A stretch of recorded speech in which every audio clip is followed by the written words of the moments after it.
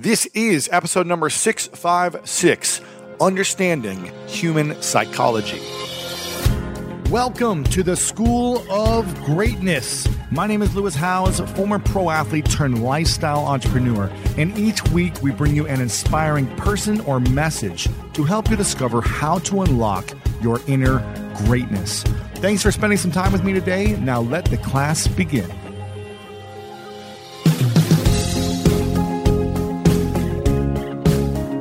To be yourself in a world that is constantly trying to make you into something else is the greatest accomplishment. Ralph Waldo Emerson.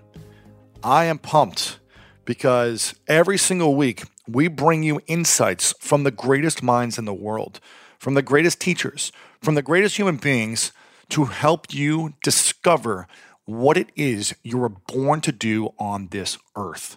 How to overcome the greatest challenges in your life, and how to accelerate your growth to achieve your dreams faster than you could ever imagine. In this episode is a mashup of some of the best wisdom I've heard on understanding your own personality and core strengths so that you can do the work that suits you best, so that you can live the life that serves you and humanity the best. We got clips today from the great psychologist Scott Barry Kaufman. Yes, he is a master. We've got it from Chris Lee, transformational coach of 30 plus years, from John Danner and Chris Kuenne, and the incredible Gretchen Rubin. We've got these masters in here who are going to share some wisdom, some nuggets, and talk about how to really understand human psychology to optimize connection, understanding yourself, why we do the things we do, and how you can improve your own life in this process. This is a powerful one, guys. Some of you haven't heard these golden nuggets before, so I wanted to make sure we bring them to the forefront so you can hear them. If you enjoy this, make sure to share it with your friends, lewishowes.com/656. This will be a powerful one for you to truly understand human psychology. And I want to give a big thank you and shout out to the fan of the week. This is from Matt Holliday, who said, "This is a podcast for all people, all ages, colors, all genders, rich or poor. This podcast is for you." I have to say this podcast is especially for people who are in a growth period in their lives and are looking for that extra thing that is going to take that growth to the max. There is always at least one quote in every episode that just gives me the chills and allows me to look at my life a little bit differently. This causes me to grow little by little each episode. Tune in if you are a human that is wanting to make some positive changes in your life and the lives around you. So Matt Holliday, thank you for that warm review. I appreciate it. And you are the fan of the week, my friend. If you guys have not left a review yet, we've got over 3,000 plus 5-star reviews. You can just open up your podcast app and leave a review right there. We'd love that very much. And get your chance to be shouted out as the fan of the week.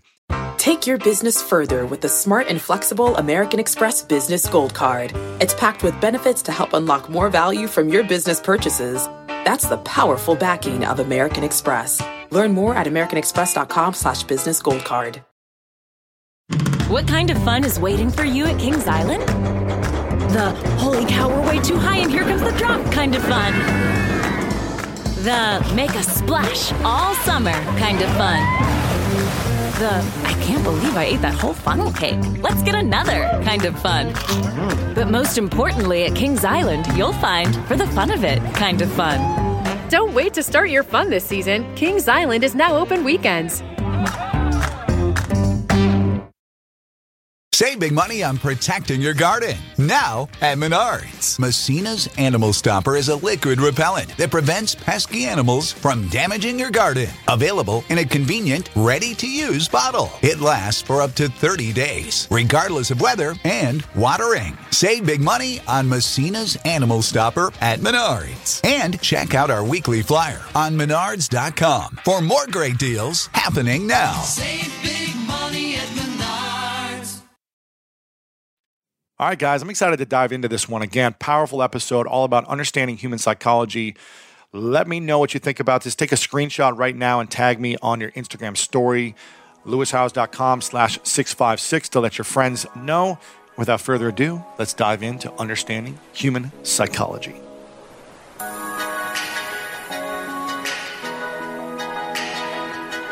asking that what is the key is the best way to develop greatness. I think the best way is to recognize there are multiple paths to greatness. And that's kind of one of the big points I wanted to make in that book, is that every person kind of needs to find out for themselves what their unique value is in this world and what unique package of personal characteristics, including their motivations, their cognitive abilities. Like, are you a very verbal person? Are you not? Are you a visual spatial person?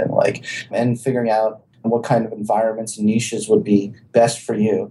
But what I've discovered in looking at people who really reach those highest levels, they didn't necessarily have all of those stereotypical markers that we use to predict potential when you're young. This includes people. I wrote this article recently about what predicts MBA success, for instance. And people would be surprised to know that so many of the things that talent scouts go through and do are just not predicting greatness whatsoever within those sports domains. The researchers looked at this, the NBA Combine, how they do this, they have all these prospective NBA players test for their agility, test for their height, their general athletic. Yeah, the Combine. So it finds out that's completely non-predictive of them. It's like a really worthless thing. It shows their athleticism, but it doesn't show their teamwork, their leadership, their emotional intelligence, their ability to bounce back, all those things, right? Exactly. Mental toughness, all the things that really are the most important things for differentiating those at the very top versus those that aren't. Yeah, that's right. Right. Well, everyone talks about, at least when I was growing up in school, everyone was talking about IQ. And can you talk about what is IQ, just so people that don't know? What does it stand for? What's its purpose? And is it even effective? Because it kind of sounds a little bit about what you just talked about. Yeah. So if we could fast forward 10 years from now and have this conversation, I would say IQ stands for imagination quotient, because that's what I'm working towards in my own. Nice. Yeah, that's what the Imagination Institute is trying to do, is come up with a whole new test. But we live right now, 2014, the IQ, everyone knows intelligence quotient. It's supposed to be this measure of your general cognitive ability. Think of it just like you go and you do the physical fitness tests. You have to run with the eraser back and forth, or you have to do a chin press up, or run 500 meters, et cetera, et cetera. And you can take an average of all of those physical fitness tests that most of us had to take in high school. And I bet you kicked ass on that, right? I do pretty well. Yeah, you did say that one. Yes, the physical fitness. And you get a rough idea of someone's general physical fitness. Right. By the way, I went to high school with Kobe Bryant, and I did better than him on the eraser one. I got the all I won the thing for this. So that's my one thing. You went the thing, yeah. No, within that sports domain, he kicks my ass and everything else. That's hilarious. But anyway, yeah. So you get this general rough index and so the same kind of logic is used with IQ tests, is that we make people what's your vocabulary? What's your, mentally rotate objects in your mind? Put these blocks together, or what's pattern comes next. And then you just take the average, and that's supposed to index your general intellectual functioning. But as you know, with general physical fitness as well, is that some of the greatest athletes have they've developed very, very specific adaptations to that specific sport that make them stand out. It's not the general fitness that necessarily matters the most, but that specific skill set and expertise that you've mastered. Sure. So do you think it's effective then, or is it pretty much worthless? I don't. So I'm not anti-IQ. I'm not trying to say they're worthless. Right. But I think the way that they are used in the school system to hinder opportunity, we are effectively letting way too many students fall between the cracks. For instance, then I can give you so many examples. So you look at learning disabilities, kids with dyslexia, schizophrenia, behavioral disorders, et cetera. There's so many multitude of reasons that could cause someone to do poorly in a little testing session with a psychologist. We have to focus, and a psychologist saying, what's the one correct answer? And all these conditions that are so anxiety provoking. There's so many reasons why you could score low in this kind of environment. And then the school concludes, this student is not doing well in school because of their low intelligence. What I've been trying to challenge, I'm not trying to say that those tests are useless or they're not important information, but I'm actually I would really like to change, what is the first thing that we think of when a student is low achieving? And it's not, let's pull out the IQ battery and see if they're stupid, if that explains it. Right. Instead, I want to look at so many other factors first, like engagement, effort, environmental support, family background. Like, what are the students' priorities? And, like, is the student live in an environment where everyone's getting killed all around them? Like, surviving seems to be more important than doing well on an IQ test, right? For that person. There's just so many, like, just people, I think educators, lots of them just have such a misguided view of how we realize potential and what those tests actually are measuring. And ideally, a leader has access to all 4 personality types. Right. So if I know that my audience is one personality type mostly, that I get to speak in a way that they understand, sure, and then bring them the message. Yep. Because everybody listens in a different way. Yeah. And it just allows me to be more effective. Okay. Cool. So let's go into it. What are the 4 personality types? Okay, so let's talk one by one, okay, because cool. each one is complex. So the first personality style, and by the way, you may, as you listen to this, you may feel that you fit into one. It's possible you fit into 2. It's possible that you have, a little more of one than the other, a little less of the other than this one. And also, it could also be depending on the circumstance. Mm-hmm. For example, I could be a personality type in bed. Right. Or I could be a personality type at work. Sure. Or I could be a different personality type socially. So, but there's generally a home base. Right. Okay. So the first personality type I want to talk about is the controller. What's the controller? The controller is the person that always wants to be right. Mm. The controller is the person that likes to be in control of himself. So he's in control, but he wants to be in control of everyone around him. Mm. So can you give me some examples of that? It's somebody that likes to be the source of all the ideas. So even if it's your idea, they thought of it. Really? A controller is somebody they're usually a leader. They're very powerful. Mm-hmm. They're powerful with their conviction. They got a lot of confidence. And they think they could get it done better than anybody else. Mm. So a controller, the gift of a controller is that they make things happen. These are the movers, the shakers, the people that do whatever it takes. And the gift of the controller is that a controller is confident, a controller is a leader, they take initiative. Make decisions. They make decisions. They're all about the result. Yeah. Now, goal-oriented. Completely goal-oriented, results-oriented. Right. So the downside of a controller is that they appear insensitive, they appear mean, they don't listen, they like to be right, therefore everyone around them is wrong. Right. Ring a bell, people. So it's that boss that won't listen to feedback, won't listen to ideas. Can't take criticism. Doesn't take criticism. It's that person that likes to be right. Yeah. And they don't listen. As a matter of fact, before they'll ask a question, but they'll answer it. Mm. So that's the person that is inflexible. Mm. So if they have a plan to go to dinner and they want to go to Chinese food, that's it. It's Chinese food, period. You want to go with them, it's got to be Chinese. Wow. If you say it's, I want to eat Thai food, forget it. Right. You're eating alone. And a controller the good news about a controller is that they make things happen. They're powerful, they take initiative, and they usually have results. Sure. The downside is the biggest cost or the biggest price is relationships. Mm. Because who wants to be around somebody who doesn't listen and who's always right? And so if you're a controller and if you identify with that, well, obviously you need to work on your social skills, your relationship skills, empathy, your listening skills, et cetera, et cetera. And as I describe some of the other personality types, you'll know what you'll need to work on as well. So if you have a controller and you're addressing a controller in terms of managing them, or you want to convince them to do something, you need to speak their language. So if someone's always right, say you're trying to sell me something, or you're trying to get me to do something that maybe I'm not convinced on doing or buying yet, and you want to speak my language, say I'm the controller, and I like it my way, a certain way, like I have something in my mind that it's got to be that way, how would you speak to me to convert me into buying or, coming along a trip or whatever, investing in your company or whatever? Yeah, so first of all, I got to be confident. If I show up wishy-washy or wimpy or unsure, it's over. then he's not going to trust you. He or she's not going to trust you. Because, he's going to look at you like you're full of it. And he knows more than you, and he's right. He always knows more than you. So you got to be confident. You got to be clear. You got to show up dressed in a formal way, because controllers are formal. They're formal in their dress, and they're dominant.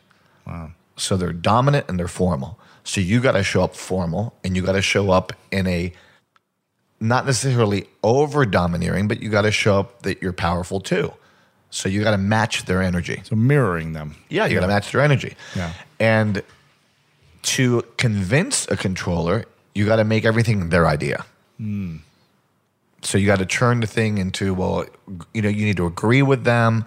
And as you're agreeing, you're right. inputting whatever it is you want them to do. Like once you have their trust, once you have their attention, then you could convey your message. It's almost stroke their ego in a sense. Stroke their ego, but without being stroking it, but Yeah. No, you need to connect with them at their level. Yeah. Powerful people like to be around powerful people. Right. And they're not going to put money into someone that shows up wimpy. Right. Or not sure or unclear. Right. So a controller is someone who's dominant and somebody who is formal. So you got to present them in a dominant and formal way. The complete opposite of a controller is the person who's a supporter. And a supporter is somebody who they're not so concerned about the result. They're more concerned about the feelings. And so they're about feelings. They're about love and acknowledgement and self-worth and respect. And the supporter, the positive thing about a supporter is that they're loving and they're caring. They're the nurturers. Yeah. They're the caretakers. They're the people that will give the shirt off their back for other people. They put other people first. They're always focusing on your needs. Giving. Givers, total givers. Yeah. The downside of a supporter is that they show up like a doormat. People take advantage of them. People walk all over them. They don't stand up for themselves. Their voice doesn't count. And so if you have somebody in your life that's a supporter and you try to dominate them, then they're just going to shrink. Wow. They're going to go into their cave and they're not going to come out. Right. They're going to shut down. They're going to feel abused by you. Jeez. And so if you're a controller and you're in a relationship with a supporter, you got to access love and care and stroke their heart. In other words, they respond to acknowledgement. They respond to love. They respond to great job. I'm proud of you. Thank you. That you will inspire a supporter that way, and they'll be loyal for life. So if you're a supporter, you got to work on your voice and your courage and your self-confidence, and you got to step up. Yeah. And if you're a supporter that needs to motivate a controller, then you got to own your power. You got to show up confident. You got to speak up. You can't, if you're a supporter, you can't. One of the things that I talked about is how we put ourselves in a box. Yeah. And we say, well, that's just kind of how I am. And so the idea of these quadrants is not to put yourself in a box. The idea of these quadrants is to identify where you are and to shift. And we have the ability to shift. What does shift mean? It means moving from one space to the other. Yeah. And if you learn these quadrants and you learn to navigate through these quadrants, you could access the positive gifts of each quadrant, therefore becoming successful. Right. And the greatest leaders probably have access to... They're probably a little bit of it. They probably have one or two dominant, but then they can always access the other two at any time. Absolutely. I mean, I'll talk about me, where I operated from before, and because of this work, what I do now. Right. So being a supporter, that they're feeling oriented. The questions that supporters ask is why, and why is this happening, and and they're easygoing. They're informal. So their way of being is casual, easygoing, informal. They go with the flow. So if the controller goes, we're eating Chinese, if the supporter hates Chinese food, I'll find something I like. It doesn't matter. Very flexible. Super flexible. A supporter, the gift of the supporters, they're the heart of every organization. And they're like the best customer support. totally supportive. They're great encouraging teams, and they're peacemakers. They avoid conflict. Yeah. Controllers love conflict. They're like, let's confront this now. And see who's right. Right. And so a supporter needs to, shift their way of being. So that's the second quadrant, I would say, in terms of... So we've got the controller, supporter. You have the controller and you have the supporter. Which are opposites. Yeah, they're opposites. One is results-oriented. The other is feelings-oriented. Okay. One is about, okay, what are we creating? And then the supporter is why, which is a non-confrontational question. Mm-hmm. Right. And a non-results producing question. Right. They're like, why is this happening? Okay. So then we go to the other two quadrants, and the other quadrant is the promoter. And the promoter is the passionate life of the party. Mm-hmm. They're outrageous. They're all about relationships. If you invite them to the party, they're not going to ask, why are you inviting me or what's going to happen? They want to know who's there. Right. Who's at the party. And if I like them, I'm there. Sure. And if it's fun, I'm in. Yeah. So promoters are all about being the center of attention. They want to shine and shine bright like a diamond. They want people to remember their name. Yeah. And the gift of the promoter is that a promoter is outrageous and passionate and energetic and talkative. You can imagine what quadrant I fall into. I love being outrageous and passionate and communicative, expressive, and I love being in relationships. I like doing things with groups of people, and that's my home base. Like speaking in front of audiences. I love it. You could put me in front of 2,000 people, and I'm feeling it. Yeah. And meanwhile, somebody who's the opposite quadrant, you put them in front of 2,000 people, and they freeze. So a promoter is relationship driven. Mm-hmm. A promoter is all about fun and energy, and that's the gift of a promoter. And so if you want to inspire a promoter, you can't be boring or cold, or it's got to be exciting. It's got to be interesting. Too soft. You got to show up exciting. If you're going to sell your idea to a promoter, or you want a promoter to invest his money, his millions of dollars in your business, you got to make it exciting. You got to make it passionate. This is the next big thing. This is it. This is it. Yeah. And, you can't control him, and you can't just be wimpy with him either, because a promoter is actually dominant with their energy. Mm-hmm. They're very dominant. They're like, they love their ideas, and at the same time, they're easygoing. So they're casual in terms of their approach at life. They're pretty casual. You could see them in a suit. You could see them in flip-flops. Mm-hmm. A lot of directors are that way. You know? And you've seen these directors, Hollywood directors that make millions of dollars, and they look homeless. They're promoters. They're like full of energy. Yeah. And so a promoter has a lot of energy, and the gift of the promoter is the communication, the ability to communicate, their ability to express, their ability to make people feel good. Mm-hmm. The downside is that they have so many ideas, they don't finish any. The lack of focus, maybe, or the they suffer from ADDDDHD. Yeah. Permanently. Right. Like when the next shiny object comes up, they're gone. Right. So I'm sure a lot of you can relate to that. All of the promoters like, that's me. And of course, me is one of their favorite words, So a promoter, if you want to inspire a promoter, you got to be passionate. You got to show up alive. You got to show up with energy. Yeah. And if you want to coach a promoter, you got to coach them on how to create specific goals and stick to them. Because one of the downsides of promoters is that they break their word. They say yes to everything. So they have to break somewhere. Yeah. They probably feel overwhelmed at some point. Completely overwhelmed. Like, I just agreed to everything, and I have no time. And people get mad at them. Yeah. And they also show up, since they're so energetic and passionate, they also can show up inauthentic. They can show up like phony, like actors, actresses. There's a lot of people in acting that are promoters. Right. Great energy, but little follow through. Yeah. And of course, the opposite of the promoter is the analyzer. The analyzer is somebody who is formal in their way of being, like very strict and structured. Right. But they're easygoing in the sense of that they don't really push through their ideas. So they could ponder on something for a long time before they make a decision. Absolutely. So buying a home could take 5 years. Exactly. Looking at 100 homes and analyzing every square footage. Like they'll take a contract and they will dissect it, decipher it. They'll talk to 10 lawyers and then they'll sign. Right.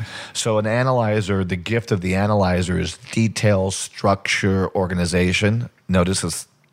What promoters don't have. They're detailed, structured, organized. Analyzers are their word. So if they say they're going to do something, take it to the bank. Right. But before they give their word, they're going to think about it forever. Think about it forever. A promoter gives their word and thinks later. Right. And says sorry later. They can't and goes, I thought I could make it. So an analyzer, what's great about an analyzer is they're great with numbers, they're great with computers, they're great with structure, organization, detail oriented. The downside of the analyzer they can probably run a company well. They can run the structure of it, have the spreadsheets. Oh my God, down to a T. Yeah. And then the downside is they lack passion, they lack spontaneity. Sometimes you have to put a mirror underneath their nose to see if they're breathing, because a lot of times they show up dead. Right. There's just no expression. No life. It's like from the neck down, not connected. Wow. I'm talking about severe case, obviously. Sure. So the gift of the analyzer, of course, is that they are disciplined, they're organized, they're structured. They could set up systems and they could, decipher problems and problem solving. The downside is by the time they get to it, someone else thought of it and did it. Right. So if you have an analyzing client, you need to make sure you got the information, because not having your information clear is like being caught with your pants facts, down. Yeah. It's like, got busted. So you got to have the facts, the details. If you're selling an analyzer or a car, you got to have every single detail about that car. You got to know your product. You got to know what you're communicating. Same thing if you have, an employee that's an analyzer, you got to explain them all the details so that he can finally feel confident. And obviously coach him on being passionate and coach him on being spontaneous. Right. So to give an example of that, let's say you're selling a car. If you're selling it to a promoter, you would say, like, this is the fastest car on the road and you're going to have the best time. You're going to, it's going to be the talk of the town, the way it looks. You're going to look good in it. You're going to look amazing in it. Everyone. Yeah, you're going to feel good. People are going to want to ride the car exciting with you. Right. You're going to feel confident. Right. You're going to be a superstar. Right. And if you're selling to an analyzer, you're saying you're going to get, X amount of, miles per gallon, and the warranty is amazing and the structure of it. And look, it's got lithium and it's got this and it's got unbelievable 6 cup lights holders. And steel. Yeah, exactly. And then the air conditioner has all these modules and they want to know all the details of the car and how much money they're going to put down and how much they're going to save and how being with you they're saving money and all the details. And if it's a supporter, feel very safe for your family. You're going to be safe and you're going to be able to carry your entire family with you in this minivan, because they all have minivans, right? Because they want everybody in it. Lots of space. Yeah, lots of space. The groceries, the dog. Yeah, you're gonna be able to carry people's luggage and help people. Take people to the airport. Carpool. Yeah, exactly. So I mean, yeah, and if it's a controller, they got to feel that it's never gonna break down. So you'll be able to get it's reliable. You'll be able to get to work on time, and you won't miss days at work. Efficient. Yeah. One of my favorite parts about my job is that I get the opportunity to travel a lot. And in fact, I'm recording this right now while I'm in Mexico. And actually, I was thinking about something that I wanted to share because I get a lot of questions from so many people about different side hustle ideas. So here's one for those of you out there that are on the go a lot like I am, or traveling a lot. When you're staying in your Airbnb on your trips, have you ever thought about how you could be making extra money by hosting through Airbnb while your home is vacant? If you're interested in an extra stream of income, Airbnb hosting is an easy place to start, and it's like giving your home some company while you're away. Your home might be worth more than you think. Find out how much at airbnb.com/host.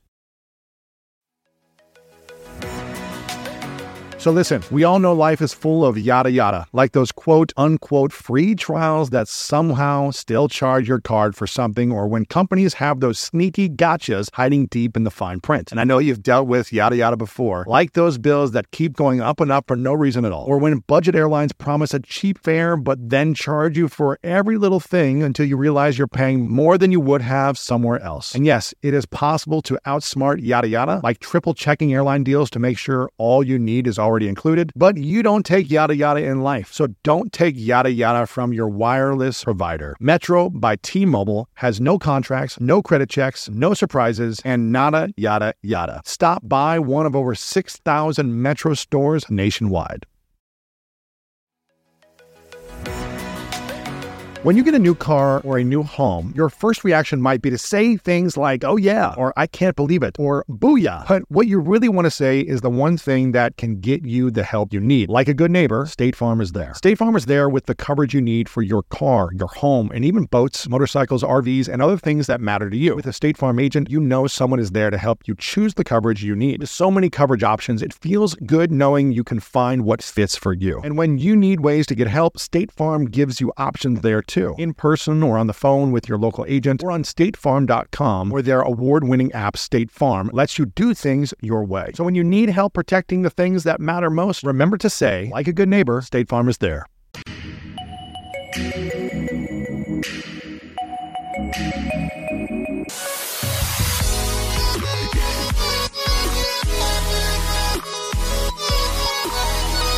Self-knowledge. I mean, I really think when people know about the 4 tendencies, they really do, in my vanity, I have to believe that they really do see themselves differently and more clearly. And then they understand other people better too. And they can see how to set up situations in a way that just allows everybody to thrive. Mm-hmm. Allows them to thrive, but does it also give you like peace of mind and clarity, or what is it? What's the main thing it does for you? Well, it's peace of mind, but it's also compassion. It's like, I understand, like you're struggling with something that's easy for me. Instead of feeling disdain for you or like being puzzled or frustrated that you're not following through in a way that would make sense to me, I think, oh, well, somebody else just needs things to be set up in a different way. So let's set up the situation in a way that is going to allow you to thrive. Mm-hmm. The fact that I wouldn't need this to be set up this way doesn't really matter. It's like, okay, well, you need something different from what I need. So, okay, well, let's just figure that out. Yeah. And Christine was going over these tendencies, and she is the obliger. Okay. Well, that's the biggest tendency. That's the one that most people fit into. So it makes sense. She said she's when there's challenges or rules that other people give her, she like lives up to it. But if she sets her own rules, she's like, I can slide on these things. That's obliger. Right? Yeah. She's like, that's me. That is the definition of obliger. And then what am I, Christine? I'm a rebel? If somebody asks or tells you to do something, you're very likely to resist. Yeah, I'm likely to resist. Unless it's like my idea. That's right. See, right? It's my vision. Rebels can do anything they want to do. So should I go through the framework? Do it, yes. Okay. So it has to do with how people respond to expectations. Outer expectations like a work deadline or a request from a friend, or inner expectations, your own desire to keep a New Year's resolution, your own desire to write a novel in your free time. So upholders readily meet outer and inner expectations. They meet the work deadline, they keep the New Year's resolution without much fuss. Upholders. Anything that they set for themselves or anyone else asks them to do, they do. Yes. Yeah. Okay. So like why do they do that? Hermione Granger is like right now is probably the most famous upholder in the world. Then questioners question all expectations. They'll do something if they think it makes sense. So they make everything an inner expectation. If it meets their standard, they will meet it no problem. If it fails their standard, they will resist. They hate anything arbitrary, inefficient, or unjustified. Whenever anybody uses the word arbitrary, it's like a big warning sign that it's a big signal that they're a questioner. Then obligers. So this is Christine, obliger. Yes. They readily meet outer expectations, but they struggle to meet inner expectations. Like I had a friend who said, oh, well, when I was on a track team, I never missed track practice, so why can't I go running now? It's like, oh, well, when you had a team and a coach waiting for you, you had no trouble showing up. But when you're just trying to go running on your own, you struggle. Right. And then finally, rebels. Lewis, you're a rebel. So rebels resist all expectations, outer and inner alike. They want to do what they want to do in their own way, in their own time. If you ask or tell them to do something, they're very likely to resist. Typically, they don't even want to tell themselves what to do. Like Like they might not say like, I'm not going to sign up for a 10 a.m. spin class on Saturday because I don't know what I'm going to feel like doing on Saturday. That's so me. I don't like planning anything. Yeah, that's the thing. Spontaneity. Wait until the last minute, then I'll plan and commit. Yeah, no, a lot of spontaneity. Again, like there's certain things that people say and you're like, that's a tip off. When anybody's trying to talk about like it's important to be spontaneous, I'm like, I bet you're a rebel. So but someone who likes to schedule out a year in advance, who is that? Well, that could be upholders or questioners or obligers, though it's very typical of upholders. But the thing about rebels, and I think you're a great example of this, Lewis, is they can do anything they want to do. They can do anything they choose to do. You and I are both friends with Chris Guillebeau. A brilliant, great guy. He's a rebel because once they make up their mind, they can do anything. But the fact that you're telling them to do something is not going to make them do it and might make them be like, you know what, you're not the boss of me. I'm not going to do that right now. Or I'm not going to do it at all. Right. Because it's almost reverse psychology. You tell me I can't do something, then I'm going to rebel against you and say, you know what, I'm going to show you. So in that, people can use that. So for instance, let's say you have a rebel in your life and you want to encourage that person to quit smoking. You wouldn't say you have to quit. You wouldn't say you should quit. You shouldn't say the doctor says you have to quit. You shouldn't say you promised me you'd quit. I bet you can't quit though. Yeah. Guy like you've been smoking 10 years. You're addicted, man. There's no way you can quit. There's no way you can quit. Big Tobacco's got you right where they want you. You're pouring money into their pockets. Yep. Why even bother? Don't even try. You can't. Don't even keep try. Keep smoking for the rest of your life. Yeah, keep smoking. Yeah. Big Tobacco. You're the guy they're depending on. Yeah. You're stuck. You can't quit. Yeah. And then often they'll do something in their own way too, like doing a typical cessation program. They're like, no, I'm going to just go hardcore and quit overnight, or I'll have my own system for doing it. So that's that. Come up with a process for them that works. They want to do it their way. Yeah, that's totally. So sometimes you could say, well, sometimes this works for some people, or some people like this, and this. I've seen people have success with this, and maybe you want to think about this when you're thinking about what would work for you. But then it's just whatever you think, whatever works for you. And I've seen you do amazing things in your time. If you make up your mind that you want to quit, I don't know, maybe you could quit because I've seen you do some pretty powerful stuff when that's what you want. So when you make up your mind. Yeah, that kind of thing. Are we born with these tendencies, or yes. we are? I think they're inborn. I think they're part of our personality. Or is it triggers of things that happen in our childhood I that don't think make so. us start resisting and reacting, and then we become rebellious or whatever? No. I really think that these are inborn. You're not one at 20 and one at 40. You're not one at work and one at home. They're really hardwired into your personality. What's fascinating about what we found in interviewing thousands of entrepreneurs is that there's not just one way to build a team. And so when we looked at a whole series of factors that make up one's personality, or we call it your builder personality, what we discovered is that there are actually 4 types. The press wants us to believe that you have to be like Steve Jobs or Elon Musk. And in fact, that personality type exists. Right. But it's only one of 4. This genius savant type of Well, it's that, and it's hard driving. And the other key aspect of it is someone who focuses more on the product than the people or the problem or perhaps the mission. In fact, John will tell you a little bit about, so the driver is this, we like to say he's product or she's product fixated, but quite different from another type that we call obsessed with the product. It's got to be their way. It's perfect. Exactly. Right. And you hear the stories of Steve Jobs, punching people or throwing stuff in the fish tank or whatever. It's like there's air bubbles in there or whatever, right? Yeah. Exactly. But very different from the Explorer. John will tell you a little bit about the Explorer is really the puzzle solver. The Explorer is drawn to the intricacy of some challenge. And almost see the entrepreneurial activity as a way of commercializing this ingenious solution that they've come up with. They have a tendency to shift their curiosity because the next new puzzle may attract them before they've had an opportunity to fully scale Shiny the ball benefit. Syndrome. Yeah, exactly. It's hard to keep them focused on one thing for a few years or even on a few moments. Or to recognize the diversity of the talents that they need to surround themselves with so that the business can actually scale based on that initial solution. As opposed to just being the $1 million idea guy. That's right. No, that's right. I got this $1 million idea. Let's do it. That's the first one. That's the driver. $1 million idea. It's all about the idea. That's not the Explorer. Yeah, so that's the Explorer. That's the systems. That's the systems analytic, the puzzle solver. The puzzle solver. So the third one is what we call the Crusader. And the Crusader is somebody who is fundamentally inspired by a long-term vision. Sometimes not even a vision about the business per se. You might become an entrepreneur by accident, almost. If you think about a couple of crusaders like Ben and Jerry's, was Ben and Jerry's created to sell ice cream, or was it created to sell social change, using ice cream and using the social benefit and the quality of ingredients as a way of getting the message out to millions and millions of people? So those are the first three, and then the fourth one. Yeah, and the last one is the captain. And so if the first one's about product, the second is about problem, the third is about mission, the captain is really most about people. Of course, they all have to worry about people, but just like when you played sports, the captain of the team could tap the inner productivity of the team, right? Could go to the guy who's not playing well and say the right things that get him or her to play better.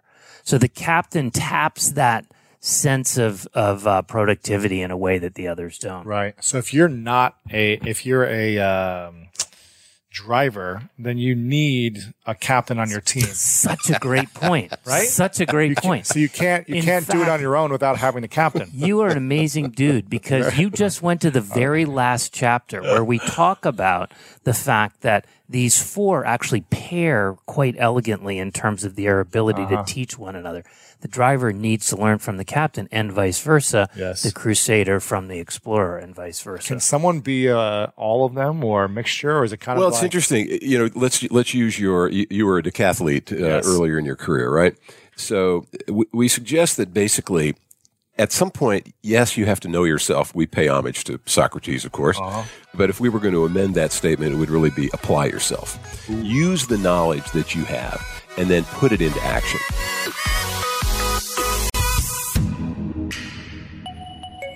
Oh, yes. There you have it, my friends. Understanding Human Psychology. LewisHouse.com/656. If you enjoyed this one, make sure to share it with your friends. Tag me on your Instagram story and let me know what you think. This is all about how do we understand ourselves better? How do we understand the way we think, the way we feel, and optimize this process so we can optimize our lives?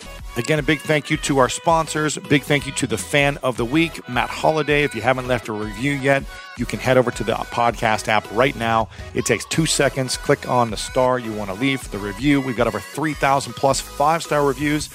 So thank you to everyone who has left one already. And as Ralph Waldo Emerson said, to be yourself in a world that is constantly trying to make you into something else is the greatest accomplishment.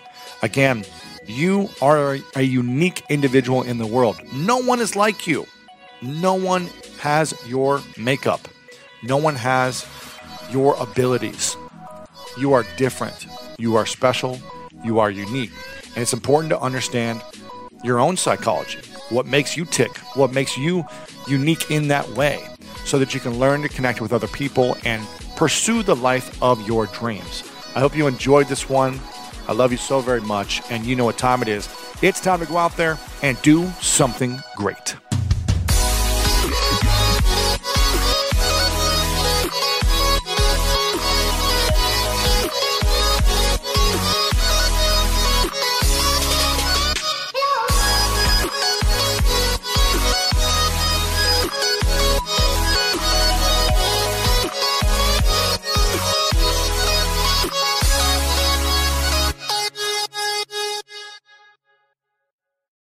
What kind of fun is waiting for you at Kings Island? The holy cow, we're way too high and here comes the drop kind of fun. The make a splash all summer kind of fun. The I can't believe I ate that whole funnel cake. Let's get another kind of fun. But most importantly, at Kings Island, you'll find for the fun of it kind of fun. Don't wait to start your fun this season. Kings Island is now open weekends. If you're shopping while working, eating, or even listening to this podcast, then you know and love the thrill of the hunt. But are you getting the thrill of the best deals? Rakuten shoppers do. They get the brands they love with the most savings and cash back. And you can get it too.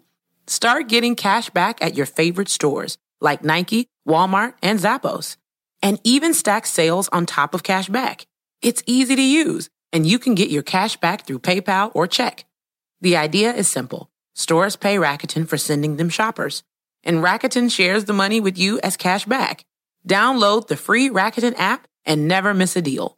or go to Rakuten.com to start getting the most bang for your buck. That's RAKUTEN. At Capella University, you'll get support from people who care about your success. From before you enroll to after you graduate, pursue your goals knowing help is available when you need it. Imagine your future differently at capella.edu. Hi, it's Martha Stewart. You know, I spend a lot of time thinking about dirt. At 3 a.m., at all hours of the day, really. What people don't know is that not all dirt is the same. You need dirt with the right kind of nutrients. New Miracle Grow organic raised bed and garden soil is so dense, so full of nutrient-rich, high-quality ingredients. Miracle Grow is simply the best.